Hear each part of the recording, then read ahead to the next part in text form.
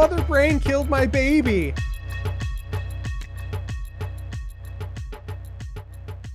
Welcome to Video Gameography, a podcast where we explore the most influential game series of all time, one game at a time. I'm Ben Reeves. I'm Marcus Stewart. And today we're joined by a very special guest, the GI alum and international man of mystery, Joe Juba. Hello, I like that. Thanks for having me. Put it on your business card. Do you still have business cards, Joe?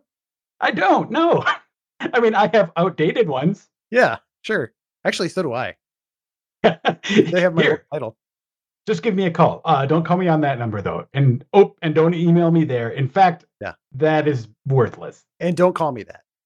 Well, anyway, Joe, when we were like, hey, we're doing Metroid, a series on Metroid, I should say, exploring every game in the series, why they're influential, why they're important. I thought of you for this entry specifically because I know you're a huge fan of Super Metroid. One of the biggest around the office back when you were going to the office, back when we had an office. So welcome. Yeah, thank you. I am definitely a huge fan of Super Metroid. I think it's still not only my favorite Metroid game, but it's just up there as like in my top 10 favorite games of all time. For sure. And I would say, I mean, this is going to be a big episode. I don't know about length, but definitely just like importance, because this game specifically is so influential in the industry and still remains probably the most popular entry in the series by and large. And I know my personal take, it's like probably my personal favorite still. I don't know, Marcus, what's your take on this? You played it, right? I did, but it wasn't until years later. So as we established in episode 1, I'm the youngin. Like, I think Super Metroid launched in '94. I was about 6 years old when it came out, and I had a Super Nintendo, but I didn't play any of the Metroid games up to that point. So it wasn't until I think it was on the Wii when it came to the Virtual Console that I played it for the first time. And at that point, I'd already played like Fusion, Zero Mission, Prime, and I always heard like the legend of Super Metroid, but just didn't have access to it because my Super Nintendo was long gone by that point. And so when it came to the Virtual Console, I was like, "Oh, this is great! I can finally play this. I've heard so many good things and loved it. Holds up incredibly well, at least in 2010 or whenever that was." But I'm sure it still holds up well. I fired it up on Switch for a bit and was like, "This is fantastic." So I don't have the sort of formative like memories of it like a lot of people do, like being blown away by it, but I definitely have a strong appreciation for that game. And then Joe, were you there day one? Were you playing this right away? I honestly don't remember the first time I played Super Metroid, but what I would guess is that it was before I actually owned a Super Nintendo. I had to rent my Super Nintendo from the local video store. Like you take it over the weekend, and I would I'd be eager to try out like every game on the shelf. So as sort of indiscriminately, I knew that I liked the original Metroid, but if I'm going to be totally honest, my main experience with the original Metroid when I like at that age was just entering in the Justin Bailey code and then running to the end of the game and finishing it. So it's like for the original Metroid, I didn't really have a great sense of like the atmosphere and the exploration and stuff like that because I knew a cheat code and I just used that cheat code constantly. So once I started picking up Super Metroid, the name was familiar to me, but it wasn't until like one of these times that I just kind of randomly was like, "Oh, Metroid, I'm going to rent that and I'll give it a shot," and realized that despite how it looks in screenshots, which you might just think it's one of a normal, just like, oh, this is like a 2D action side-scrolling shooter, like any number of games that you may have played on the Super Nintendo or even regular Nintendo, that it's actually like a surprisingly cinematic and self-driven kind of game. It's not about the whole like beating level 1, beating level 2 kind of things, which, Marcus, you talk about coming to it later. I think that those are the kinds of things about the game that playing it more in the moment when it released, those were the things that felt like strange and kind of amazing about it to me. Yeah, I'm right there with you, Joe. I played it when I didn't even play it when it came out. Excuse me. I had played the original Metroid when it came out, but I don't know that I felt like a fan or anything. I don't even think I beat the original Metroid back then. I think I came back to it after Super Metroid and finished it because I loved Super Metroid so much. But I remember coming to Super Metroid a little bit later. It was like 96, 95, 96. So it was maybe like 2 years after the game came out. And it felt like I was going back to this relic of a bygone age because the PlayStation and the N64 were both out. And that was like Mm, the new hotness. I was like going back to play a Super Nintendo game, which felt old school. It's kind of amazing that 2 years later it was already felt old. But I remember thinking, like, "Oh my gosh, this is like the game I wanna play," and there's all these, like, cool new games on CDs out there that I could be playing, but I'd rather play this old game. yeah. Well, and to look at it and be like, oh, look at these visuals. These visuals look so old compared to these N64 and PlayStation graphics that are so they're so modern and amazing. And now, 30 years later, which of those sort of types has withstood the test of time, right? Oh gosh. Is there a single PlayStation game that looks good today? You define good. I don't know. Maybe some of those like 2D Mega Man games. Oh, sure. See, Yep. that's cheating though. That's like saying Symphony of the Night Yeah, looks see, great. there you go. That's exactly right. Yeah, but honestly, you can go back and look at Super Metroid just in screens, you're like, "Well, it's still" I mean, it's obviously dated, it's a pixelated look, but there's some visual aesthetic there that's pleasing. Yeah, I bet you could, like, put it in front of a younger gamer and just lie. It's like, "Oh, this came out yesterday," and just given the state of, like, especially the indie scene and everything kind of looking 16-bit, like, you could totally fool someone into saying that, "Yeah, this came out I don't 2021." think you're wrong. I mean, it's Yeah. been a while since I played it for the first time, but I went back and replayed it a couple years ago, and I was like, "Man, this still feels pretty modern." I think they nailed it. You could almost do a spin-off episode of this podcast about just like why other games don't learn the right lessons from Super Metroid and why it's still, despite all of the iteration over the years, why this game from 1994 still feels like, you know, uh top of the heap in so many ways. Yeah, what do you think are the big outliers or like just common mistakes that games are still making? In terms of the whole sort of Metroid style genre, I think the biggest mistake is a focus on weapons and thinking that a weapon that opens a particular door is what makes this format interesting, right? The idea I think that people take is something like, okay, people like exploring in Metroid games, so we need to give them a door that they can't get through yet, and then hide the key to that door. And I think while that's true to an extent, like if you look at something like Metroid, it's or like Super Metroid, it's like okay, you have super missiles in Super Metroid. You can't open green doors until you have them. But it's like super missiles also are good for more than just opening green doors. They're a useful weapon in boss fights. They help you get other like secrets hidden all over the place. And I think that's the key to Super Metroid specifically is in addition to all of your abilities sort of facilitating that sense of being able to reach an area that you couldn't reach before, they also just feed in to Samus's like overall power, overall capability, and like your overall sense of mobility and like combat skill. All of the powers you get sort of reach into all of those areas and feel fun rather than just, hey, I got the blue gun that opens the blue door. The Super Metroids especially, Metroid did this a little bit, but like Super Metroid was just really clever about how it gated off content. You would have a little bit of like, okay, now I have the gun that opens this door, but there were also areas where it's like, here's this really giant chasm that now I have the ice gun and I can shoot enemies, freeze them, and use them as like a stepping stool to get up top. There was a lot of like cool things like that where you're like, oh, now I have this thing that opens up this area and it's not just a door, it's like some other hurdle that I have to overcome. And in some ways, the hurdle was fun to overcome because it was also a platforming challenge or something. Yeah. Yeah. Well, and then I think that also ties into the idea of Super Metroid not just giving you weapons to solve these problems, giving you speed boost, giving you grapple beam, giving you, a suit upgrade that is resistant to lava, a suit upgrade that lets you move freely in the water. It's not just about making you stronger, or giving you a better gun to shoot or even a different gun to shoot. It gives you all of these other options that just make, I think that's part of what makes Samus feel cool is all of the cool different stuff she can do. It's not she has a wave beam and an ice beam.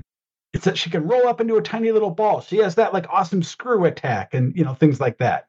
The sort of like more unconventional powers that you get, I think, are what make Super Metroid specifically, but in general are also what make for a good formula in a game that emulates Super Metroid. 100%. You would think as a designer, you'd be like, well, a suit upgrade, that's not sexy. That's not something we should put as a reward.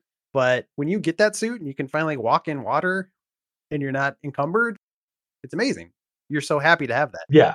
Even just visually, like, a lot of games you get a power and it doesn't really show up on your person. It's like, oh, this thing's in my inventory now. But to see Samus actually physically change, I'm like, oh, she's a little bigger now, or like her color scheme. Yeah. Calling her a big girl? And like even that touch is just really cool. Like, okay, like I look cooler than I did before. Yeah. For sure. Yeah. Well, let's get into it. Cast your mind back to 1994, as Marcus said. You were you were what, a 21-year-old? 6. Yes, I was, buying, 40s at the corner store in my paper bag, hiding them from the cops. 1994 is a pretty decent year for games, actually. I'd kind of forgotten about some of these, but that was the year that Donkey Kong Country came out, which was another Hmm, huge game for the Super Nintendo. It was the year that Earthworm Jim came out, one of my favorites back then. Earthbound, beloved classic. Doom 2, Sonic 3, System Shock 2. It was the first Warcraft. It was the first Elder Scrolls. So games that went on to become these giant juggernauts that are still around today. Looking back, it's pretty influential year. And then just to like set the scene a little bit, The Lion King was out. Remember The Lion King? Mufasa, yeah, the first time we as children of the '90s had our hearts right? broken and had to had to confront death for the first time. Yep, yep. Schindler's List was also out. Speaking of death, Oh, we saw that right afterwards, yeah. Yahoo and Amazon were both founded, which I didn't realize those were founded that long ago. And the other important thing, just related to gaming, the PlayStation came out in Japan. So all this is happening, and yet the next generation of gaming it's basically arriving, which we can get into later because I think that kind of affected how well Super Metroid sold to some degree, unfortunately. The game was developed by Nintendo R&D 1. We've talked about previously. Gunpei Yokoi was still the general manager, kind of overseeing things, but the director this time was Yoshio Sakamoto, who we talked about in the Metroid podcast. This time he's the director, so this is like kind of his big move into the directorial role. Interestingly enough, he's still the producer on the series, which is kind of cool. So he's overseen the thing for a long, long time now. Nice. And as we said, released in the US in 1994, but development began in autumn of 1991, which is kind of wild to think because that was, as we just said, when the console came out. So, like console releases, they're like, we should make another one of these. You guys know why they decided to make another one? What I mean, because people liked Metroid. Well, and Metroid 2 did Metroid 2 hit Game Boy at that point also? I think that would have been out. Yeah, it was already out. It wasn't, as we've said, Metroid doesn't sell well in Japan, but it sells pretty well in the US. I read a interview with Sakamoto who talks about he took a trip to the US and people were talking about Metroid or something. And he went to the store and there was like a clerk. Hey, here, let me find the quote actually. Yeah, I read that. This is the interview where he's like he went to visit the Nintendo headquarters in Seattle and they like took him to a mall and they were going up to people and bang like, "Hey, this is the guy who made Metroid." And they were surprised at the number of people that like meant something to. They were like, "Oh, Metroid, cool." They understood that. Yeah, this was an interview from when the SNES Classic came out. They did a bunch of interviews with developers. It was pretty cool if you want to go look up those interviews. But yeah, this is Sakamoto. During that interview, he says, I thought we should, meaning I thought we should kind of make another game. But before we started development on Super Metroid, I took a business trip to Seattle where Nintendo of America's headquarters is. The staff there took me to a shopping mall, and every time we went into a store, they introduced me saying, "This is the guy who made Metroid." And everyone knew about the game. Even a girl in a boutique who didn't look at all like a gamer reacted dramatically, saying, "Whoa." I don't know. I'm kind of impressed that everybody at the mall knew what Metroid. I don't know what boutique he Yeah, was right. walking into. Couldn't have all been game stores. I also Must have wonder, been nice to be introduced as Mr. Metroid everywhere you and went. I mean, and how many of those people were just being polite? Oh, that's true. They had no idea what he was talking about. They're like, But "Oh, Metroid. Yeah." I mean, whatever. Whatever the reason, I'm glad that it turned out the way it did. That's the one with Mario, right? Yeah, Exactly. yeah. Metroid Brothers, Super Metroid Brothers. There was also an interview with Retro Gamer where Sakamoto talks about his boss, the producer, wanted to do another Metroid because it was really popular in North America. And so his quote is, "So he encouraged me to produce a new Metroid game with high quality graphics that were becoming possible thanks to the Super Famicom, the SNES back in Japan." Of course, I said yes, I'd like to try to do that. The game design and concept had already been established before Metroid 2 was produced on the Game Boy. So they actually started work on Super Metroid before Metroid 2 had really been produced, but that was like a different team. And Sakamoto's team was really involved in that. So they were kind of like two separate projects even though they released separately. I'm feeling that right now. I recently replayed or not replayed. I recently played Samus Returns, which is the sort of modern remake of Metroid 2, and it definitely feels like a thing apart from the Metroids that I know and love. But you can see some DNA there, and you can see Super Metroid definitely like taking from the original Metroid and like we're gonna one up across the board. Yeah. For sure. There was a quote I saw where they were talking about they wanted to make it better in every way, as we just said, but then particularly they wanted to make it more cinematic, which you can kind of see in the opening scroll. You play it now, you're like, this isn't cinematic at all, but that's what they were going for with the SNES. And I think that kind of shines through a little bit. Did you guys kind of get that vibe that it felt a little bit more film like when you were playing it the first time? I mean, as someone that played it way later and had, played games that were like, I guess, quote unquote, actually cinematic, like I thought that stuff was still effective for me. Like we'll get into it more when we dive into the lore stuff, but the baby Metroid stuff, like I thought that hit as well, maybe not as well as it would have back in the day, but it still landed, I guess, for me. Like, oh, that's really cool. And like I'm feeling like I feel emotionally attached to what's happening right now. So I think they pulled it off. Yeah, for me, the when I think of the cinematic element of that game, I think less about the giant text scroll at the beginning and more about the atmosphere when you first land on I can never pronounce this planet right. Is it Zebes? Zebes? I always I always said Zeebs. I always said Zebus. See, now I feel like it's wrong. I never thought of saying it like Zebus. Now I'm like, "Oh, that might be right." It's called Zedis in the UK. Zebus? No, just a bad Ben Oh. joke. Hold on, bad? No, so anyway, but like the atmosphere when you get down on that planet, for me is where like the real sort of environmental storytelling starts because there aren't a bunch of and like you're playing a video game, you expect a bunch of enemies everywhere. And like there aren't enemies for you to fight in that first part. It's raining, there's lightning going on. You get that awesome shot of like Samus's ship landing. So then you're just like, okay, what am I here to do? And you walk around a little bit and you walk through the the old section of Turian, the last level of the original Metroid, right, where Mother Brain and everyone was, and you just walk through this like derelict, destroyed version, and it's that little like it's that awesome stroll down memory lane. This was the first. I realize I'm a real sucker for this, by the way. When like later things go back to locations from earlier things, right? Yeah, Like when you go back to Shadow Moses and Metal Gear Solid 4 or something, Yeah, that sense of yeah. like, I remember this. Like it's such an easy it feels so powerful, but it's such an easy callback. I don't know. Anyway, it is. It's funny because I didn't even because I never finished to this day, I've never finished Metroid 1. That's the only Mm.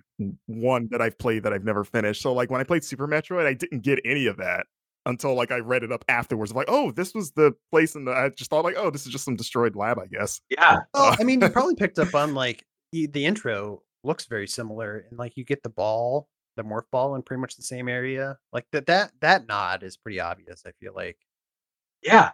Yeah, I don't remember if I picked it up at the time, but I mean, I at the end of the day, I mean, I was really stupid back then, Ben. I don't know if you You were 6. I'll give you the benefit of the doubt. But if so for me, that's where that cinematic feeling really starts, is, like, setting that sense of place by giving you those callbacks, like, sort of walking that line between it's a new game and you're gonna do new stuff, but giving you that, like, familiar foundation to start from and give you that sort of, that story in the world to engage with. I really, really like that part. Well, you mentioned the environmental storytelling, which in my mind is almost like they said they were going for a cinematic thing, but the fact that it's a game and it's interactive let them do something new. I mean, games weren't brand new, obviously, but they were doing something new with the genre. I feel like just in how they didn't want to have like a lot of tutorials on how they would teach you how to use some powers. So you'd end up with things like critters on the planet who would run super fast, and it was basically trying to tutorialize how you would use the speed boost or how you would use that Yeah. oh gosh, what's that jump? Spark shot or the something?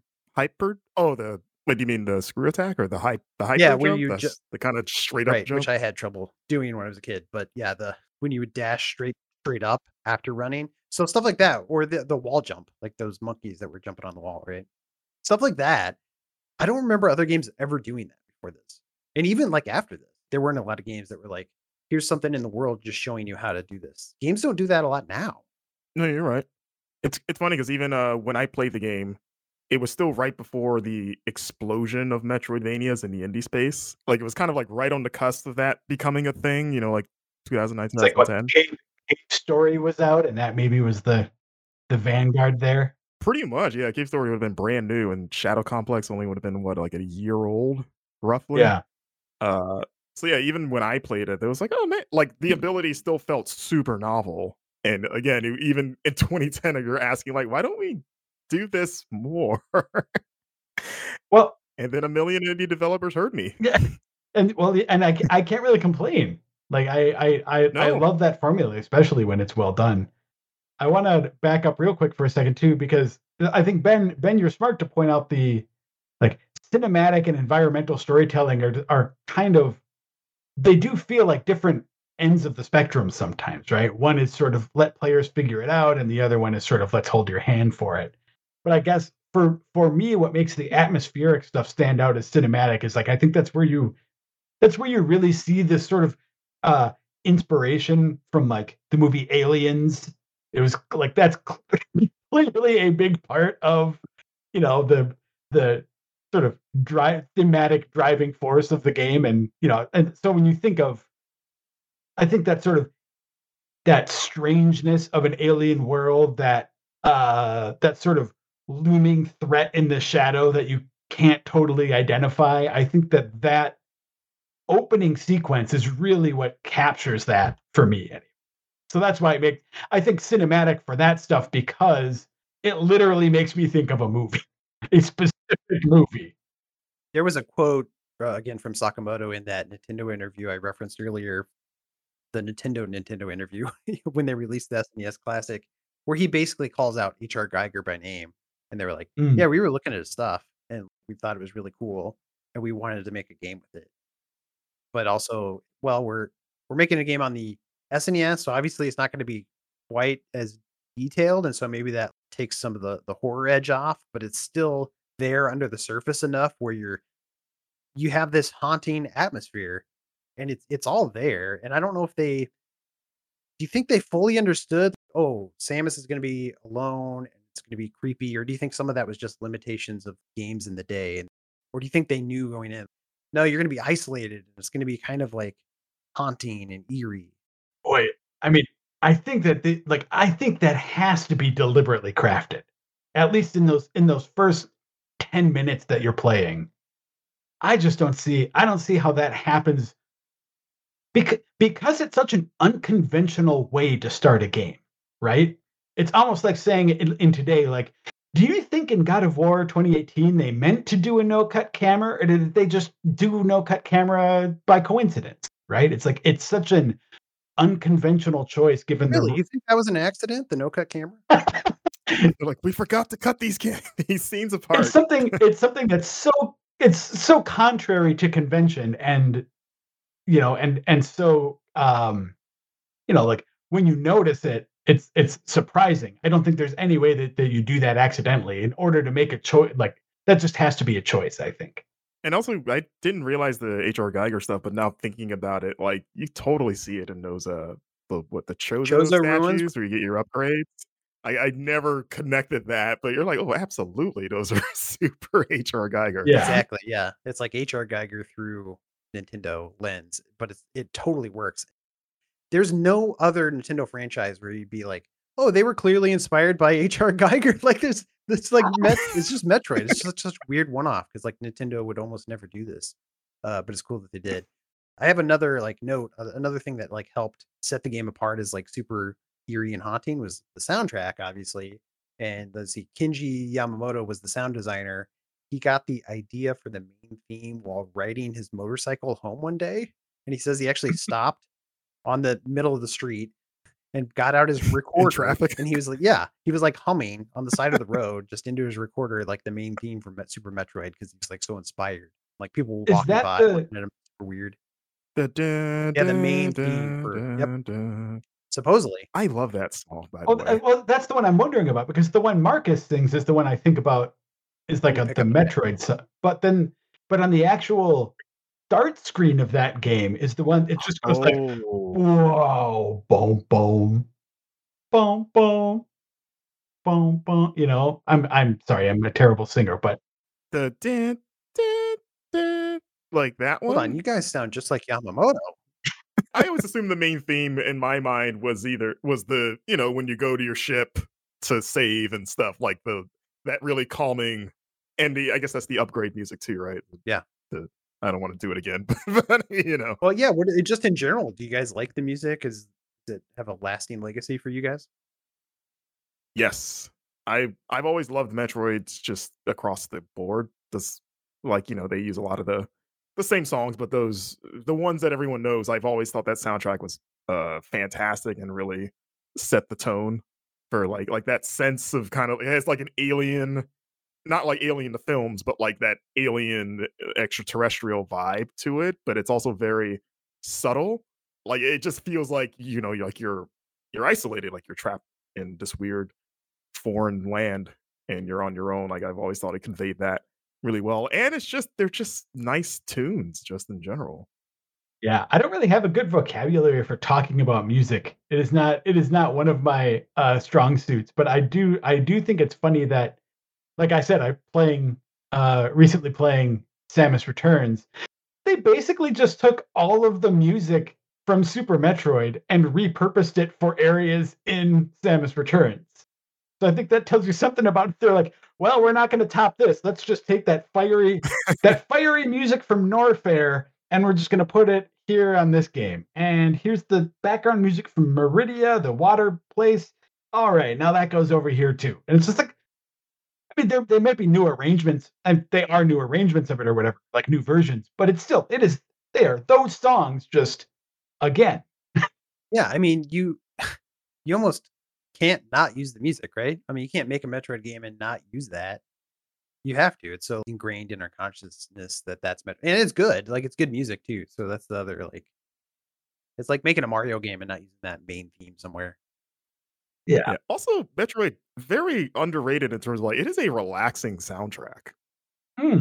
Like it's one of those go-tos I'll put on if I just want like chill beats to listen to kind of a thing, but like you don't really need to remix the Metroid soundtrack to make it that. Like you can listen to it as is, and not even just in Super Metroid, but I think Prime 2 is also fantastic for that. Hmm. Like there's something about it that just puts you in like a space like I'm just vibing out right now, even though I'm going around shooting aliens and, getting into a crazy space adventure. See, I can't do that. I have too much trouble with, especially with a game like Super Metroid. When there are games that I love, I can't just listen to the soundtrack ambiently because then I just want to play the game.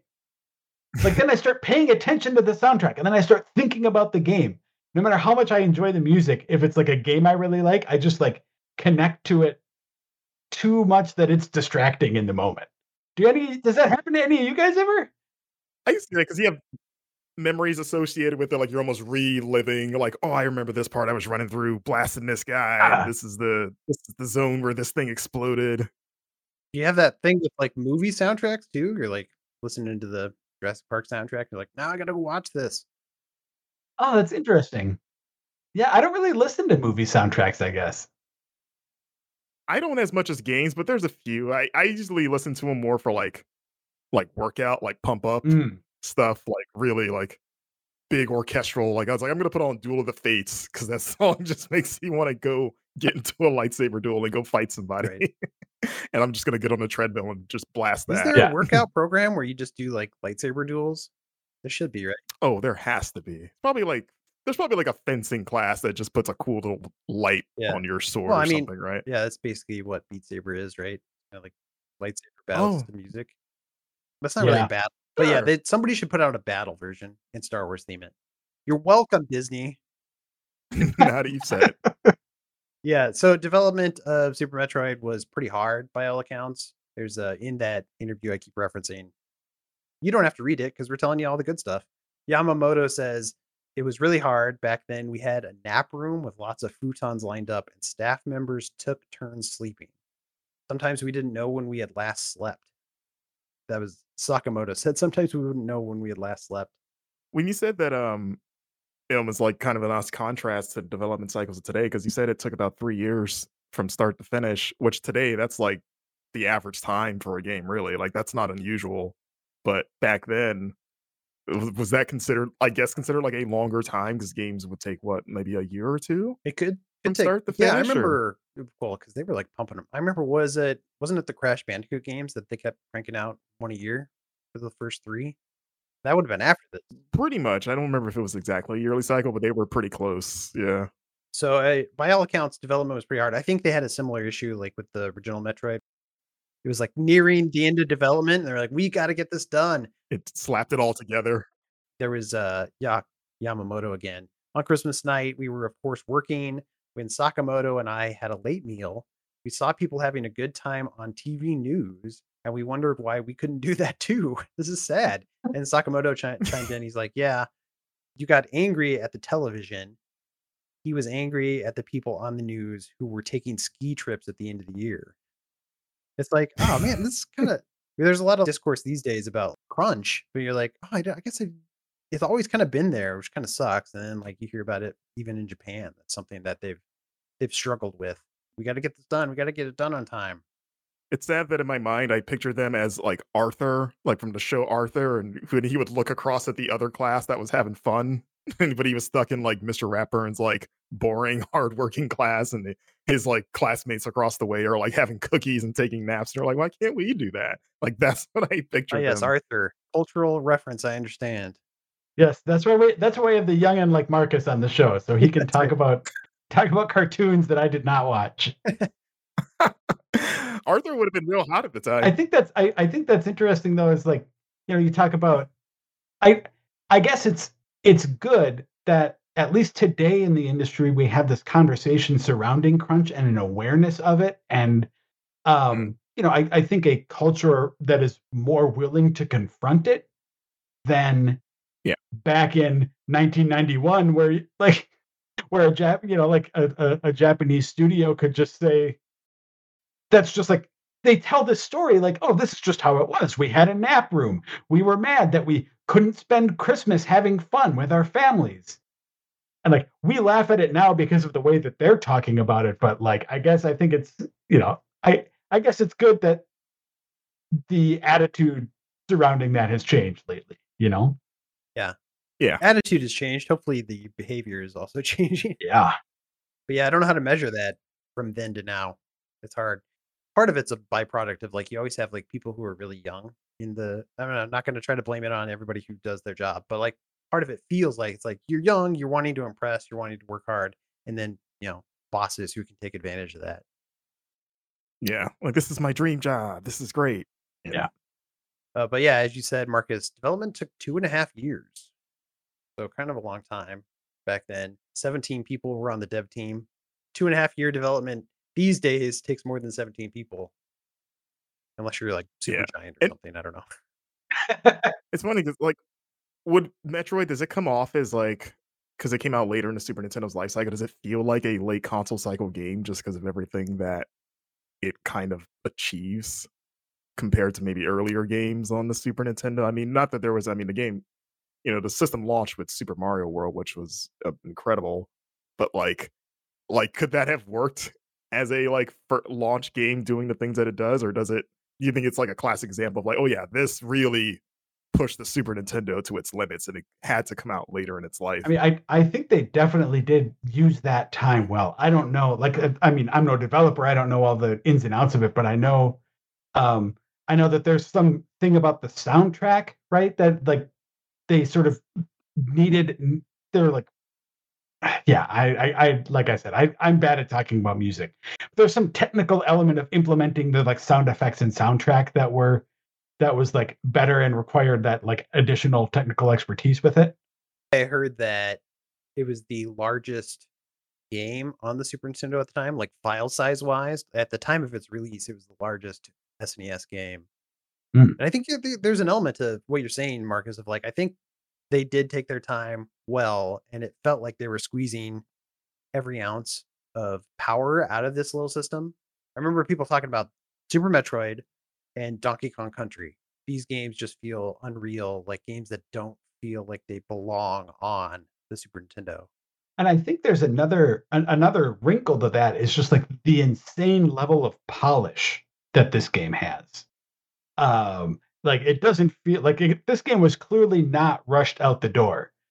You're dealing with, like, navigating, navigating an environment, like, certain jumps and areas that you work around, but with, like, pixel precision in a lot of places, right? To be sure, like, okay, we have to make sure that someone can't get up here without before they get the high jump boots. And so they're really meticulous about that, but at the same time, there are ways around those tricks. I feel like they knew that there were ways to sort of sequence break and get around these things. But I think there's almost a level of like, look, if people want to try that hard, no normal player is going to like sequence break this game naturally. You have to really be trying. And I feel like there's kind of an attitude of like, look, if you want to try that hard to do it, go for it. They're not going to patch out the ability to get this get the speed booster early or whatever, right? Yeah, Right. that is fun. I mean, speaking to that too, like the world is intricately designed, like the overmap, like they put a lot of thought into that, even to the point of there's one way entrances. You can't go back the other way, which kind of helps gate you in the direction you need to go. It's like, no, don't worry about what's back that way. You'll go and explore that eventually, but first focus on this. Like, this is where you need to go. There was a lot of like systems that they put into the game to help guide players where they need to be rather than just like, it's a giant world. You can explore it all eventually, but Yeah. don't get lost. They definitely helped you out that way in a way that even modern games don't do, or something like Castlevania, the Castlevania games, which I also love. There are times when you play those and you're like, I don't know where to go next, and I'm just going to explore this giant map until I find the next place to go, and that can be exhausting. Yeah. Yeah. There are also a couple things I want to point out that I just think, just sort of on this level of like on the topic of things that are just very like detailed and rewarding in that sense is like there are just a couple little things in this game that blew my mind when I first played it as far as the developers anticipating something that a player might want to try and then letting it work, like rewarding players by saying, hey, you know what? That did something. There are two that jump to my mind right off the bat, and there's one part where earlier in the game you go through this tube this like underwater tube that just for like 3 screens, you're in the Meridia area before you're actually like exploring that area in full. But if you are in that tube and you plant a power bomb, it shatters the tube.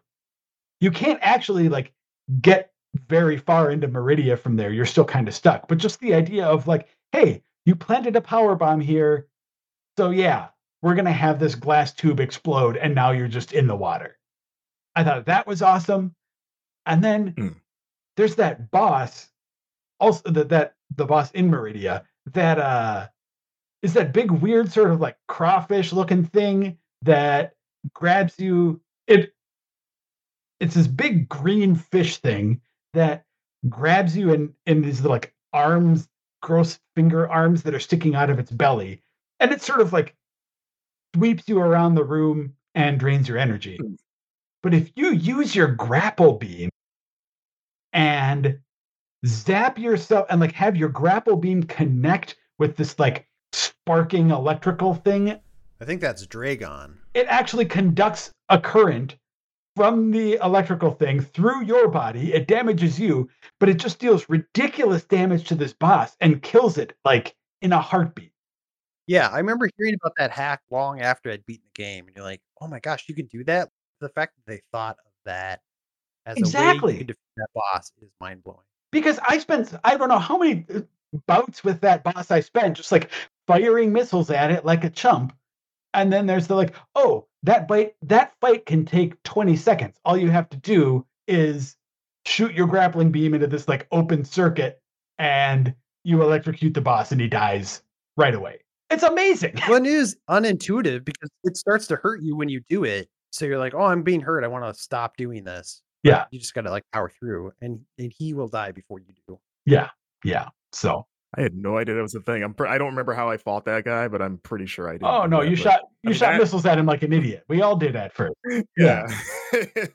It's cool. Like I love systems like that. Like that's one of the reasons why I love Breath of the Wild of like applying real world logic to games and like rewarding you for thinking about like realistically this should work Yeah.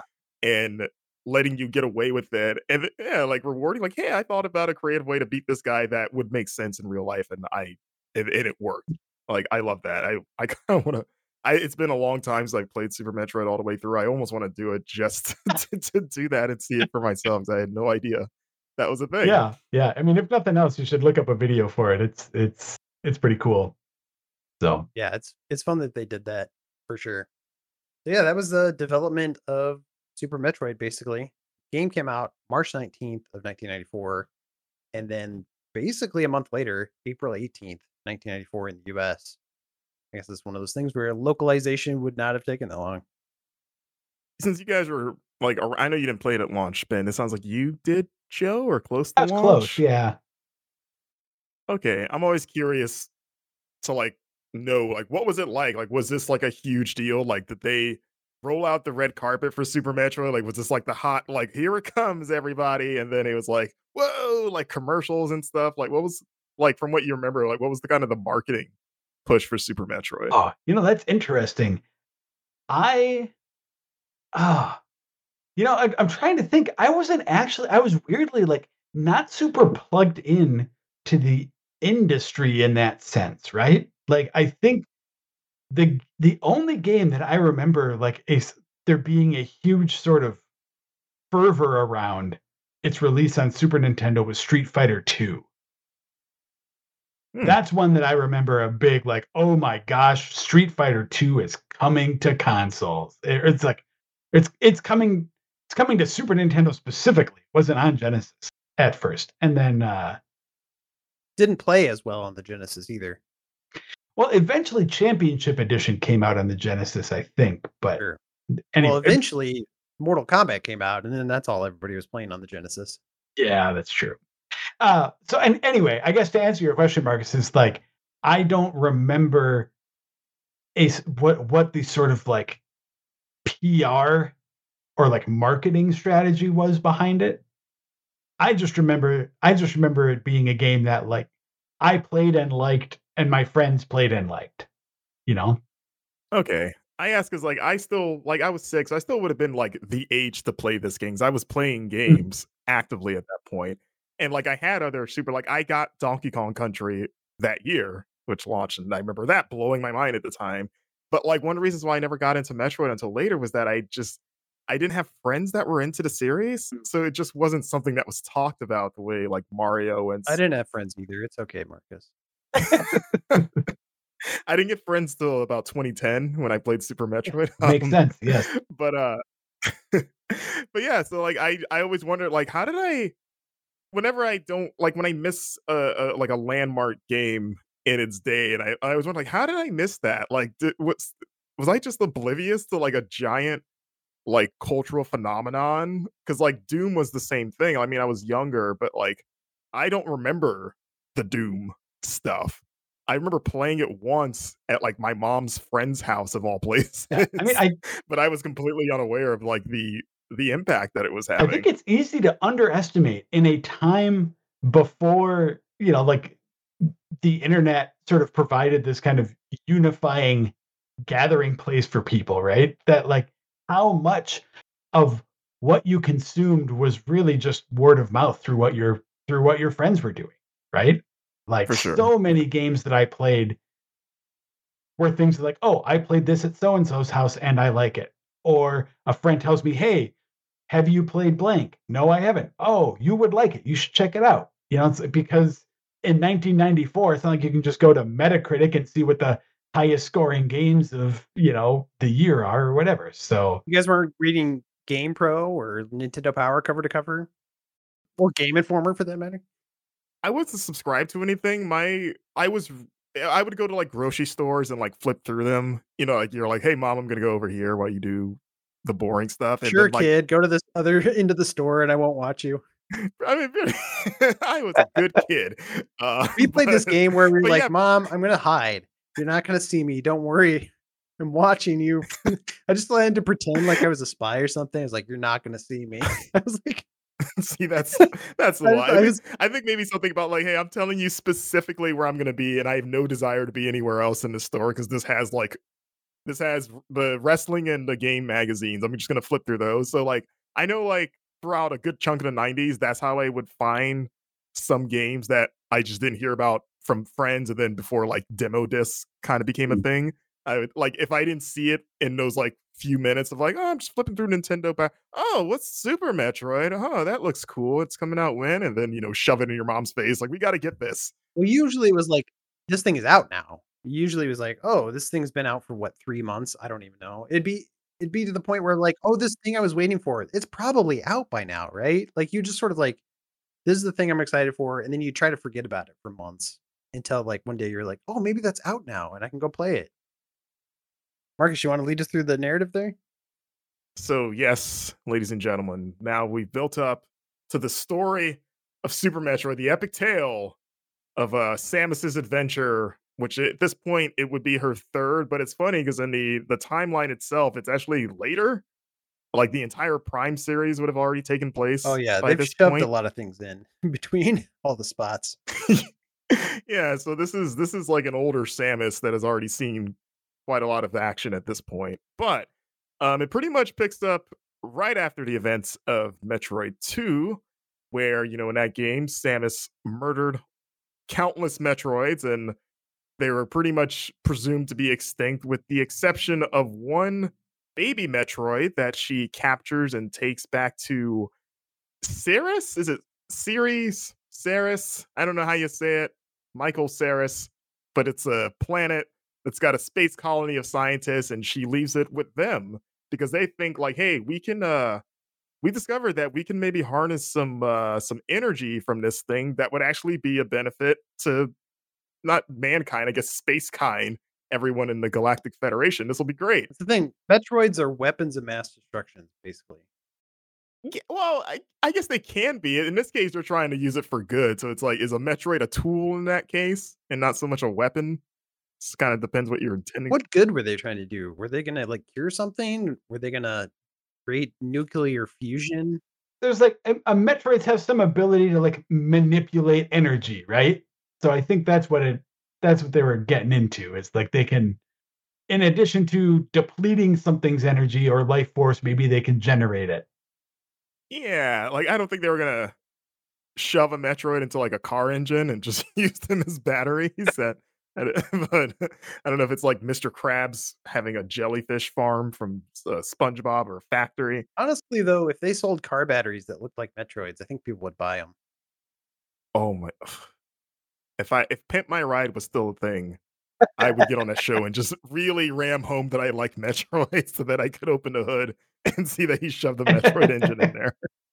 Honestly, though, gosh, it's so stupid because you'd never see it, but it's under your hood. But yeah, it would be cool to think about. Or you do like I'm not a car guy, like on the hot rods, it's got the little engine that's on the hood, the like big Mm. metal thing that I guess is also the engine, like that, but it's a Metroid, so now everyone can see it. You could just throw that on as like a hood ornament. I mean, I guess, yeah, if you wanted to be more decorative, that'd probably be easier.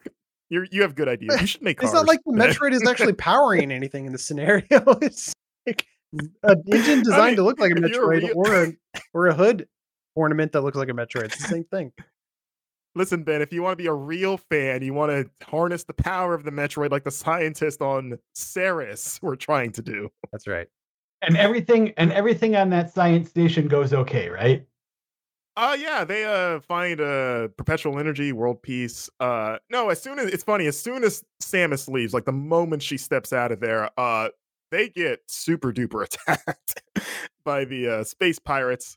Of course, Samus's, long running foes, and they, slaughter every single person wearing a lab coat in that place because they want that baby Metroid for themselves, and so Samus gets a distress call, she goes back, she's too late.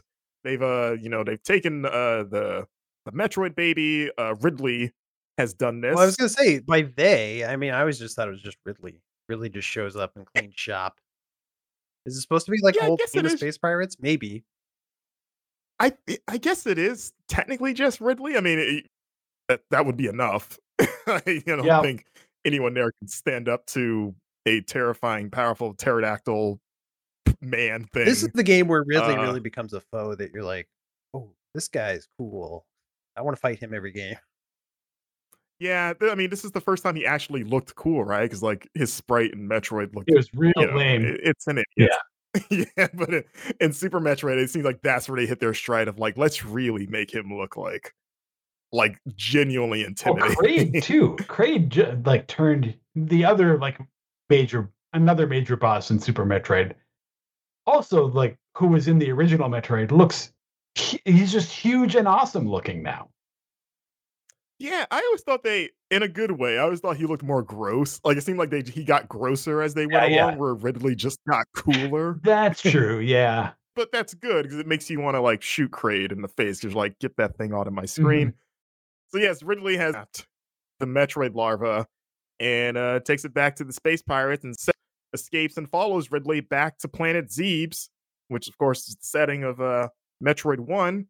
And she discovers that the pirates have rebuilt their little base there, which she had destroyed, which she played in Zero Mission. Hold on, I figured it out. In the UK, they call it ZBs. That makes more sense. Came full circle, joke totally landed. Nice work, Ben. I It's worth ZB. I it. just yeah, I call it Zaxby's personally. I like Zaxby's. to think they're That's what they just call it in the making South. really good. Yeah.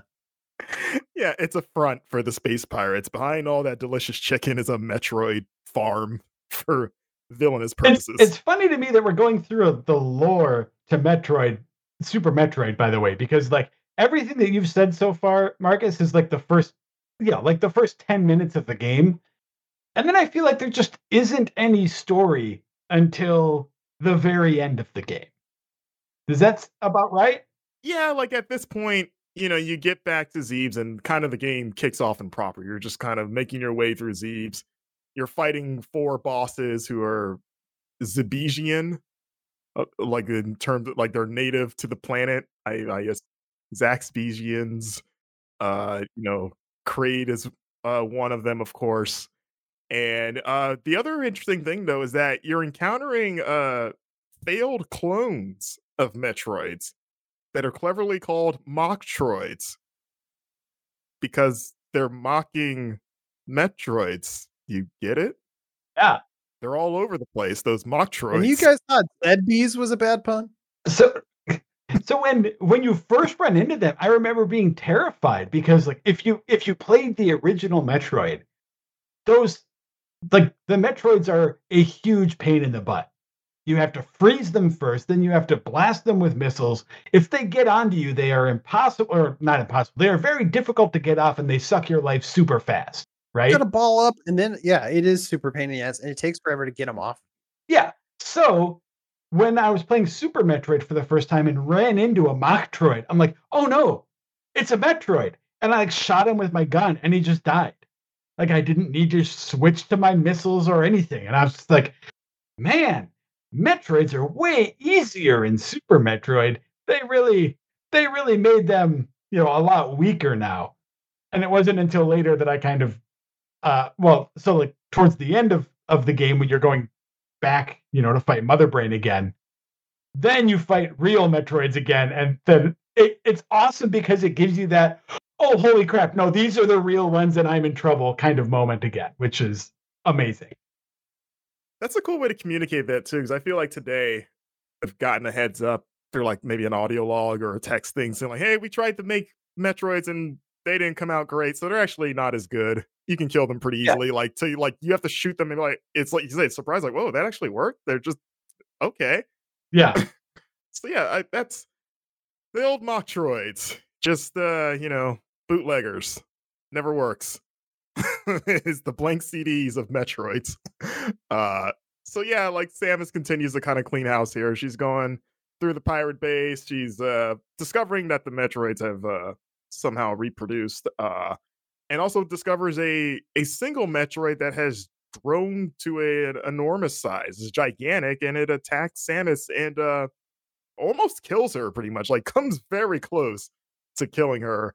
But at the last second, it kind of stops and it turns out that this gigantic Metroid is the baby Metroid that was taken. And it kind of remembers Samus as like its mother, basically. And it's like, oh crap, I almost sucked my I mom almost to sucked my death. mom dry. Because it thinks that because she saved it at the end of Metroid 2, right? That's the idea, Yeah. yeah. There was a bunch of quotes from Sakamoto who, they obviously were developing this independently of Metroid 2, but they knew the story of Metroid 2, and there's that like scene at the end of Metroid 2 that's kind of like tossed off, like, oh, she discovers an alien, and I think it's just supposed to be who knows what happens next. It's sort of like intriguing, but they're like, we really want to know what happens to that Metroid and Samus, and they take the ball and run with it in a kind of an interesting direction that I don't think they were really teeing up in Metroid 2. I don't think they were expecting like, oh, it's going to be your baby Metroid now. Yeah. If you had told that story, like if there was like a story in between Metroid 2 and Super Metroid, like that'd pretty much be the Mandalorian, right? Like little baby Metroid's basically Baby Yoda. Like they're hanging out, going on adventures and stuff, and that kind of establishes why they're like tight. That'd be What's the cool. baby Metroid's name? Oh man, Mark No, Troid. you're just gonna okay, Mark Troid is actually pretty good. I like that.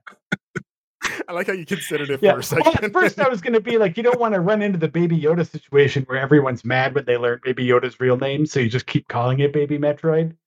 But I think if you call it Mark Troid, then that's pretty good. But All right, canonically going with another Mark. awesome thing about that moment where you first run into the giant Metroid, it's like, okay, so this is you've killed all the bosses, you're in the like mother brain's like big final base again as you're going through Mm. it. And you run into this room where you see some like stationary versions of enemies that you fought. And you're like, why aren't these enemies moving? And why are they all gray? And then you walk into one and it just like crumbles into dust in front of you. And you're like, oh.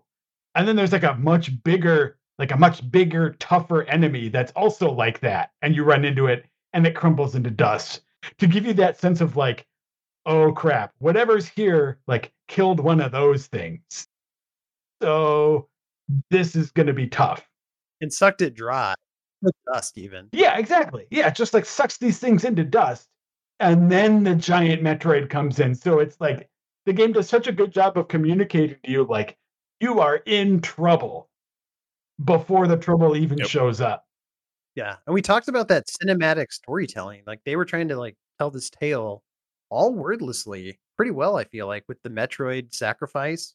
Yeah. Oh, Metroid yeah. comes you're fighting Mother Brain, you think you're about to die because I don't know about you guys, when I first played it, I died a couple of times, you know? Mhm. I'm not I'm not too proud to admit that I died a couple times, took me a couple tries. But yeah, then she's got you on the ropes and the Metroid comes and saves you, like, I thought that was a cool moment that you didn't see a lot of that in games. Yeah, it's almost like a Terminator 2 kind of a thing, right? It's like, oh, the bad guy is now your friend. That kind of Deus Ex Machina moment of like, it also confirms what the scientists had suspected too. Like, oh, these things can, like, they can help people. They can heal, us. That's what we were trying to Oh, figure yeah. out. So from the story perspective, Samus gets down there sorry, I don't wanna steal this from you, Marcus, but just Oh real no. quick, like, Samus gets down there, encounters Mother Brain. It looks exactly like she looked in Metroid, basically, where she's just in a brain in a little glass container. So you blast the glass container, you kill her, you think you've won, and then her head just comes up on top of this giant, weird, gross, like, Akira style body. And then you have like a second fight with her, and she has this weird energy beam that she shoots out of her eye that just blasts you against the wall. You can't move, and it just like takes away like 400 health with every blast. So it wears you down Mm. real quick. So the awesome moment here that I think Ben was talking about, the cinematic storytelling, is when it gets you down to like you have like a box, like one bar of health left, essentially. And you see her head rear back and she's getting ready to shoot that beam again. And like, I don't have the energy left to take another one of those. She's going to kill me, and I have no idea what I could have possibly done to avoid that in this fight. And then, just as she's about to shoot, like the last second, the giant Metroid comes in, clasps onto her head, and basically like absorbs this super powerful energy beam that she was shooting, and at the same time sucks Mother Brain's energy just like totally dry. So then she turns into like a sort of gray, ashy looking monster as the Metroid comes and then gives all of that power to Samus, Yeah, and juices you up so you can take juices Mother you Brain up, and then Mother Brain comes to life. But the trick is now Samus has the Hyper Beam, which is that ridiculous beam that Mother Brain was shooting and destroying you with, except now you're shooting it out of your arm cannon. And this is just one of the most horrifying sound effects in video games ever, I think, is when you hit her with it, her head like rears back and she squeals in pain. In my memory, it's like this dinosaur, like T-Rex, like howl almost. Yeah, yeah. And like the awesome thing about this is like this at this point, this boss fight isn't even a boss fight. It's like you've already won. There's no contest here. You're just blasting her. It's just this awesome moment where the developers are saying, "Hey, you're at the end of the game. Let's just give you this ridiculously powerful weapon and have you just trounce your lifelong nemesis here with this ridiculously powerful gun." So you're just blasting her with it. She could basically do nothing to hurt you, and you win. Oh, But then it's like bittersweet too, because like the Metroid oh gets yeah, I killed forgot that part. in that Yeah, whole yeah, thing. Like Joe, it's you don't like have it a heart gets for Metroid, do you? yeah. yeah, poor Mark Troid gets blown That's up your baby, by dude. Mother Brain, and so it's almost like a revenge killing at that point. It's like, oh, like you effed up. Here you like, but like in its final sacrifice, it gave me the hyper beam, Yeah, and now I'm gonna blow you to yeah. pieces. So it's sitting there eating all this punishment from Mother Brain because it's feeding all of that energy into Samus, who's down to like no health. So it's like it chooses to give Samus all of this power, but it dies in the process. Jumping back just a quick second, like when you first show up, I remember we talked about this during the Metroid podcast where like you're just fighting a brain in a jar basically, and it's like Mhm. all the guns around the room are doing all the work, and this brain in the jar feels kind of helpless. I Yeah. remember thinking that was weird and kind of lame. And when I got to Super Metroid at the end of the game, I'm like, wait, this is just the same thing again. Like Yeah. it feels like they're. I was like, this is disappointing. And then nope, it rips out and it's got this crazy mech body. You're right. There is something Akira-like to it, Joe. I don't think I've ever made that connection before, but there is this like weird body horror aspect to it Yeah. that makes it extra frightening and chilling. And also like I need to take this thing down. And H.R. Geiger there too, by the way. Yeah, probably. Yeah. Well, the brain took some self-defense classes since Metroid Yeah. 1. It's like, I should probably learn how to fight for Yeah. myself. Were you Yeah. guys Captain in the Game Master fans, or did you watch that show? I wouldn't say I was a fan, but I watched it. Well, nobody who watched it was I really a fan, right? I mean, remember that dumb voice Mega Man had? It was the Yeah. worst. Well, I was gonna bring up Hey, the what's up, I was gonna guys? bring up the dumb voice that Mother Brain had. I didn't watch it in its day. I caught like, the Mario Super Show and stuff, but I didn't catch Captain in its time. It was something I discovered when I became like a teenager and an adult, and I watched a bunch of episodes like in the early days of YouTube, and it was like I didn't miss You're anything. It saying you watched an seemed. episode of Captain in the Game Master, and that's how you became an adult? Yes, that was my passage into manhood. Actually, It, it was like you have to watch this entire series, it's no Arthur. and if you So. don't die, Yes. oh god, oh, I mean, what is? Also, I mean, Arthur it's only now wrapping up. Like the series finale is this year after like Oh 25 wow. years. Can't Captain N can't say that. I remember we got an Arthur CD-ROM in when I was in junior high, and like the librarian was all excited about it. And I was like vaguely aware of Arthur. I was like, oh, that kid show that I'm above now because I'm in junior high. Too I'm cool too for cool for Arthur. Arthur now. And the fact that this show is still on, that's incredible. Yeah. I know, low key, one of the longest running. It might be the longest running animated kid show, honestly. Well, Yeah, bring back Captain in the Game Master. That was my main point here. There's just like, That should be the next Illumination movie after they get done with Mario. gosh, it'd be incredible to do something with that property. Yeah, Chris Pratt as Captain N. he could do it. Yeah, of course you can. I mean, yeah, that's basically the end of Metroid, right? I mean, you just have the end sequence. They give you 2 countdown timers to run through. It's like 3 minutes, I think, total. But yeah, this time, the first game, it was just their base that blew up. This time, the whole planet explodes. So, if nothing else, it means that they can't set up shop there Yeah. anymore. Oh, But also, it wipes out the Chozo homeworld. So, give and take, I guess. and then another awesome little detail that I love is like if you go while you're escaping, if you're fast enough, you can go to the area. I think it's where you first got maybe it's where you got the bomb. Anyway, there's an area where the little animals, like the native life, the one who taught you how to use the hyper jump, that weird bird looking thing, and those little guys that taught you how to do the wall jump, they're like trapped in a room, and you can help save them so they are able to escape the planet. Oh, If you what? take a I don't think I if knew that. yeah, if you take a little detour as you're escaping the planet, you can find this room that you can basically help these little guys escape, or you can leave them there and then they just blow up with the rest of the planet. Wait, how do they get off planet? They come with you on your ship? It's not clear.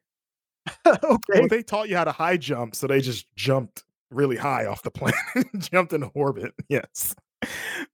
Huh. I can't remember. Yeah, I don't remember if I stumbled upon that or not. Sounds like you left them to die, Ben. No. Totally, I forgot about them. Well, when you've got it's definitely out of your way. So when you've got that, especially the first time you're playing, right? It's like if you've got that timer going, you're like, I'm getting back to my ship. Why would you take the time to like explore an area you know you don't need to go? So, Gotta get these last yeah, upgrades. yeah, missile pack. I might find another mother brain. But yeah, I mean, the little touches like that are really cool. And That is really cool. I think the last thing we can say about the lore is that this game segues pretty much immediately into the events of Metroid Other M. Uh which I'm sure everyone's looking forward to hearing It about was totally intentional eventually. too. I'm sure they were setting it up. They were teeing it up. They're like, "We know we're gonna get back to this eventually." Oh yeah, it was like George Lucas. They had it written down. Like we got to wait for technology to get to the point where they can handle this story. That's what they Oh said about boy. Dread. They are following George Lucas's. Yeah, pretty much actually. That's wild. Uh, I don't buy that. any final thoughts on Super Metroid? I mean, I feel like it's a game we could obviously talk about for a long time, just its legacy. Like, obviously, Metroidvania is like a genre now, and that's because of this game in large part. Yeah, I was gonna bring up that like the term Metroidvania. I mean, this. I'm not saying we should do this, but like it would be more accurate if you called it Super Metroidvania because like every game is aping Super Metroid, not the original Metroid. Uh, so like I think I said in episode one, like where would games be like in the last, we'll say like 10 years, maybe 12 without Metroid? And it's like, yeah, that's true to an extent, but like without Super Metroid, a lot of games really don't happen right now. Like, so, Metroid introduced it, but Super Metroid perfected it. Yeah, and I tend to avoid the phrase Metroidvania when I can also because I think part of this has to do with just my loyalty to Super Metroid in general, and it's like, you know, I view Super Metroid as the originator there, and I don't necessarily want to give Castlevania shared credit. And Castlevania definitely did some did some interesting things with that formula, right? But I think the Castlevania style for a game like this is also distinct enough that it's like I kind of deserves to be its own thing. Like, I don't know. Maybe this is obviously me as a fan just kind of like splitting hairs with it. We need like Symphony of the Night likes or Oh, something. even with sympathy for the devil, there's interviews out there with Igarashi, who is the director of Symphony of the Night, where he straight up says, like, when they were making that game, they're like, "Yeah, we were looking at Super Metroid. That we wanted to make one of those games." Like, they were taking inspiration, and they did a good job. I like Symphony of the Night. I think it's a little less polished than Super Metroid, for some of the reasons I said earlier, but it's still a good Mm. game. But yeah, the fact that it gets shared credit is maybe the one thing I'll say is they sort of kept the dream alive. You know, for a long time, there weren't a lot of Metroid-like games, and the Castlevania games were the games to go to and play. You know, That's true. Yeah, back in 2004, 2005 when there was just Metroid Dread was the name of a rumored 2D game that never actually surfaced. There were tons of Castlevania, like Castlevania Advance and Castlevania DS games that were coming out, sort of filling the gap there before that indie renaissance of the genre that Marcus was talking about. So, I mean, I don't want to disrespect Castlevania in any sense. I guess that's not my intent there, but I feel like when it comes to naming the genre, it's a Super Metroid style game in Yeah, my I mind. feel like Metroidvania really only plays if it, because when I think of the Vania part, like I think of like RPG Yep. Yep. elements. Like that's what Castlevania brought in. Super Metroid doesn't do that. Yeah. So like you'll see Metroidvania thrown onto games like, no, that's just straight up Metroid. You're not leveling up or equipping anything. Like when you have that, then yes, it's a Metroidvania. But then at that point, like, oh, is it just Castlevania? Then Yeah, at and that well, and point, that's exactly what I was talking about when I was splitting hairs yeah, before. Is I think that that is an important distinction that sort of creates a fork in this kind of like side-scrolling exploratory kind of game, but it's different enough that I don't like lumping them together. But they are both good in their own ways. man, Joe, what happens if they make a Metroid game where you can level up? Oh boy, Then what do you call that'd it? be interesting. I Then it's an actual Metroid. like, Well, that's an like you interesting can, comparison though, like the level up thing. Like I remember Ratchet and Clank when they introduced leveling up. I think it was in the second one. Like that was a new thing for platformers back then. But we don't call like games like that now Mario and Clank likes. You know, like they're not like there's well, I mean, they're it's still it's just platformers. role playing mechanics, right? It's all it is. It's just like RPG likes. Then like Castlevania Symphony of Night is just a Castlevania game with RPG stuff in it. That's also got a Metroid map. yeah, yeah. I mean, if you dive too deep into what defines a genre and what you call them, that's just a kind of semantic hell that I do not want to dwell in. Or another one would be like shooters with level up mechanics be called like Doomerlands because I don't know, like was it Borderlands and Doom Doomerlands. like trying to mash up? I don't know. It just doesn't feel like it. Anyway, Okay, Boomerland, Doomerland. And sorry, one more awesome weird thing that I want to point out about this game is that it has a very distinct nightmarish moment that really freaked me out when I was a kid because there's a fight against this weird dinosaur looking thing called the Crocomire. It's like the red monster. It's got a bunch of eyeballs down the side of it. It's like a bird looking dinosaur thing. Anyway, the way you kill it is by driving it into the lava. And there's this horrifying moment when you that it's like it is burning alive in the lava. Its skin is melting off, and you see its bones underneath as it's like ushering forth these cries of pain. And Samus is just like standing there. She's like, "Yep, I sure drove that monster into the boiling lava." It's just it's just this like really creepy, gruesome death that I do not think would fly in a Nintendo, like a first party Nintendo game anymore. let's give you the thumbs up at the very end. But so like it's I don't know if you're inclined to look up the Crocomire death online, you could see how like if you were young enough when you're playing that, it's unsettling. Well, that's what I was talking about earlier with the H.R. Geiger inspiration. Like, I don't Yeah, think yeah. that flies anymore either. I don't think you can be like, "Hey, Miyamoto, we want to make this the new Pikmin game. We're really inspired by Geiger. We're gonna like." I don't think you can introduce a new series like Metroid these days. It's such a weird one-off for Nintendo. Yeah. Yeah, and it still feels like the redheaded stepchild of their first party I think that's stuff. part of it. I think they don't totally know what to do with it because of that. I mean, partly that, and partly it's like not their highest seller. But so like on some level, it's like, well, thanks for when you do give us a new one. That's great. Yeah, I still don't get it. I know I talked about this in Metroid 1, I just don't understand how it's not a big thing in Japan. It seems like it has everything you would want to be a big hit. You're just a cool space bounty hunter shooting things in an alien world. That should speak across everything, right? I'm always it always boggles my mind when when I'm reminded of that. Like, how is this not Yeah.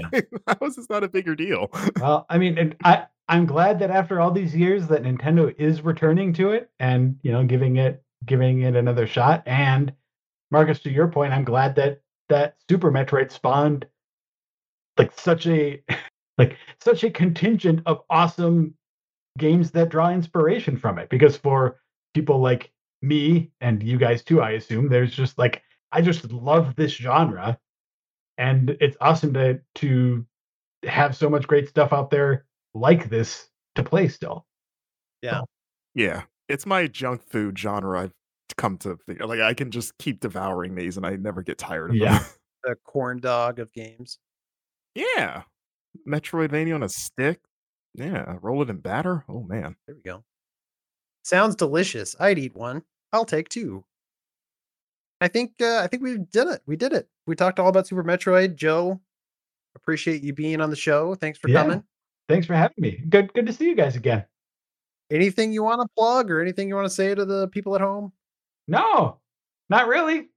We were talking ahead of time, but we were like, oh, and we didn't bring it up, but there's this speedrunner interview you did on the Game Informer site way, way long ago, but it sounds pretty Yeah. interesting if people want to check out this interview with the speedrunner. Yeah, I guess that's something related that I can plug or point people towards. Back in 2014, we had a guy he goes by Golden, who is plugged into sort of like the Metroid speedrunning community, and he would commentate on awesome games done quick runs and stuff like that. So me and Dan Reichert had him in the studio and just had him walk us through some of the little like tricks and small details and some just like the fascinating minutia of Super Metroid and how some of those really fast times are possible.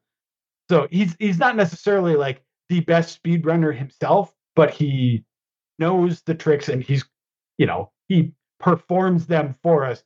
He was the first one to point this out. Like, hey guys, I'm not the best. I'm not an expert here.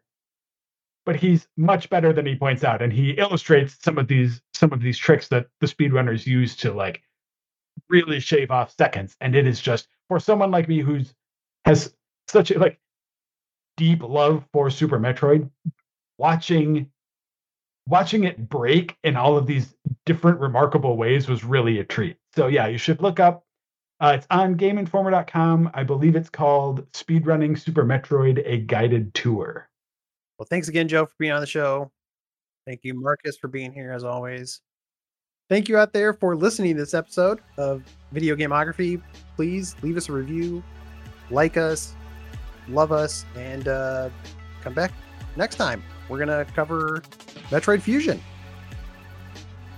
Hey, make sure you take care of your Mark Troids as well.